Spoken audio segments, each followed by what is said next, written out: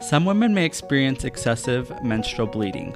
This sometimes could be defined as soaking a pad or tampon every 2 hours or less, bleeding that lasts longer than 8 days, or anemia from excessive blood loss.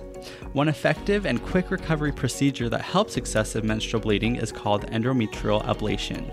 We met with Ogden Clinic OB/GYN Dr. Daniel Ferguson to talk about this procedure and its efficiency in helping women stop and reduce excessive heavy menstrual bleeding. Welcome to The Daily Diagnosis, a healthy lifestyle podcast provided by Ogden Clinic. We're your prescription for health-centered conversation, stories, and advice. I'm Parker Shaw, and with the help of my team and featuring the talented providers of Ogden Clinic, you'll reach a positive prognosis for your podcast addiction by listening to The Daily Diagnosis. Welcome back to this week's episode of The Daily Diagnosis. This is Parker from the marketing team. And April from the marketing team. And we are actually back with one of our providers that's been on a previous episode. This is Dr. Dan Ferguson. Dr. Ferguson, do you want to introduce yourself briefly to our audience listening? A little about where you practice, a little bit about you. Hi, I'm Dr. Ferguson. I am practicing at the Layton Hospital at the Layton Parkway. So we're really fortunate to be at a beautiful location. I have been practicing about 20 years. I finished medical school in 1998 and have had a wonderful career. I love what I do. It's a wonderful profession.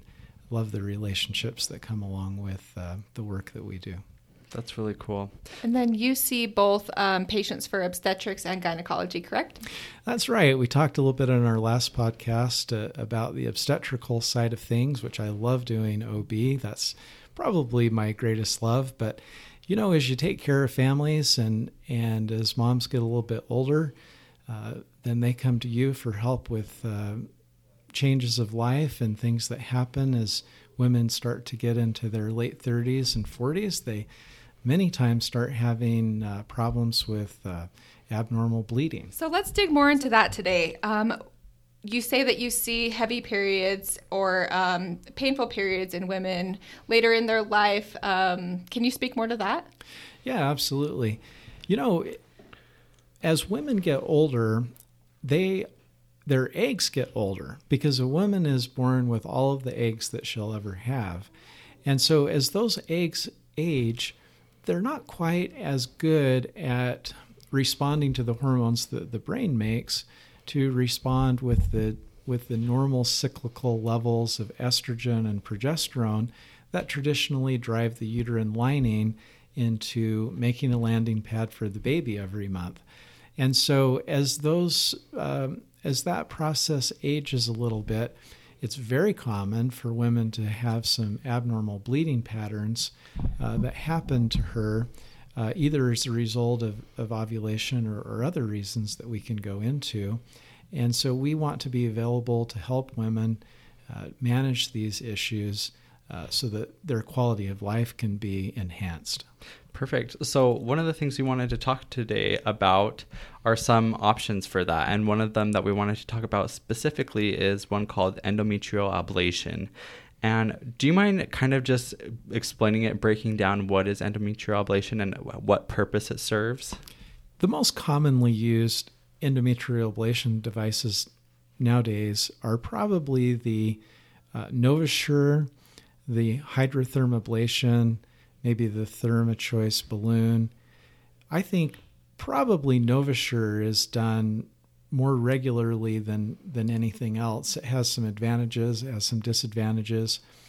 I would say the two that I use the most would be the NovaSure and the hydrotherm ablation. The way the NovaSure device works is it uses a radiofrequency ablation, which is basically, you can think of it as sort of cauterizing the endometrium. And it has a special mechanism that allows the burning to go to a specified depth, about 4 to 5 millimeters, and it can sense this based on the impedance of the energy flowing through the device. Wow.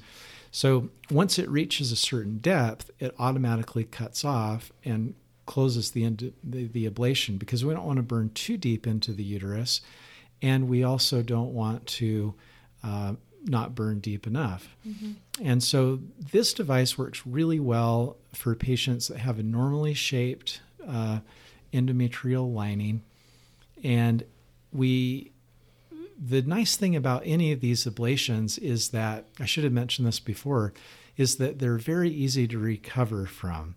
So when you have a hysterectomy, for example, it's a major operation. And even if you have a minimally invasive hysterectomy, meaning that you don't have to make a C-section type of incision in the abdomen, the recovery still can be, a couple of weeks before you're back to work, and maybe 6 to 8 weeks before you're 100%.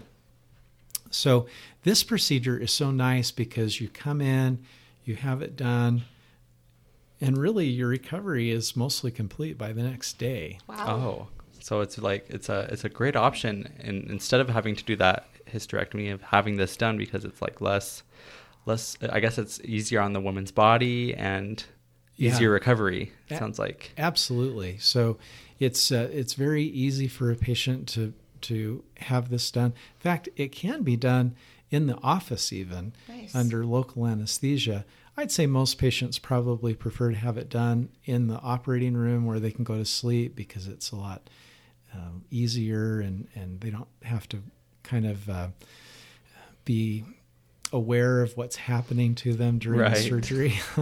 But it actually can be done in the office under local anesthesia and a little bit of light sedation. So it's very easy to tolerate, and most patients are pretty much 100% the next day. So that's very nice. Is endometrial ablation a one-time procedure? If you have it just done once, you're good? That's a great question. Endometrial ablation hopefully will just happen one time, but the younger the patients are, the more resilient the endometrium is. And so if a patient, most of the studies for endometrial ablation are women over 40. So if a patient over 40 has an endometrial ablation, her odds of success, and this is patient defined, is about 95%. Okay. That's great. But they can, as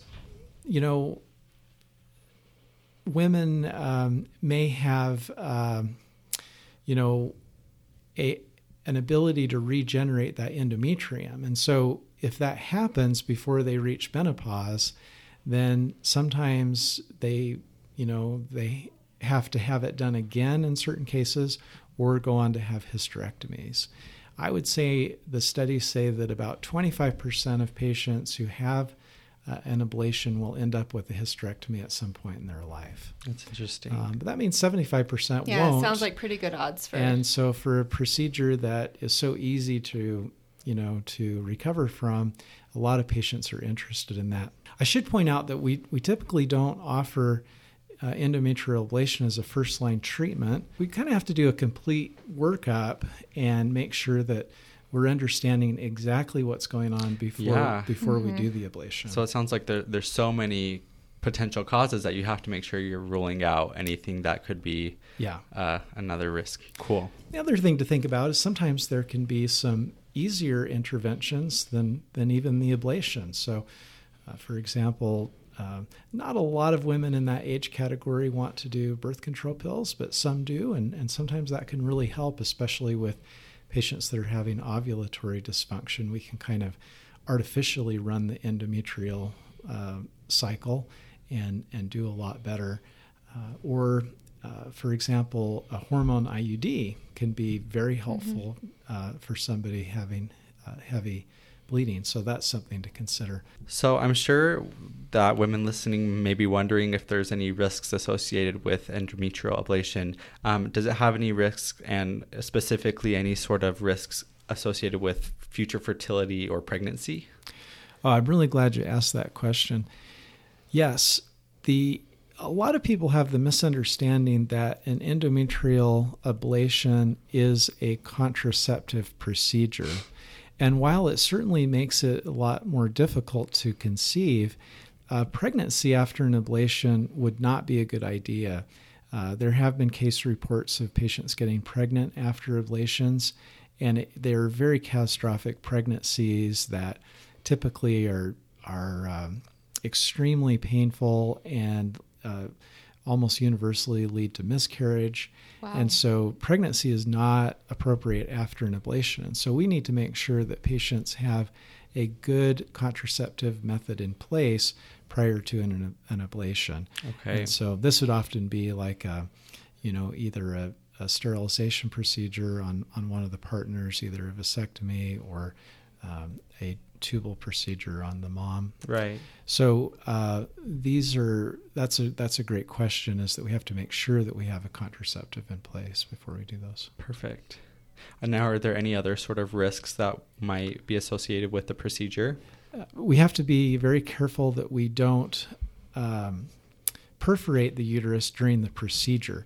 You can imagine that whether or not you do the hydrothermal ablation with hot water, or whether you do the NovaSure procedure with the radiofrequency, if any of that energy escapes the uterus, it would burn the bowels, and that would be a catastrophe.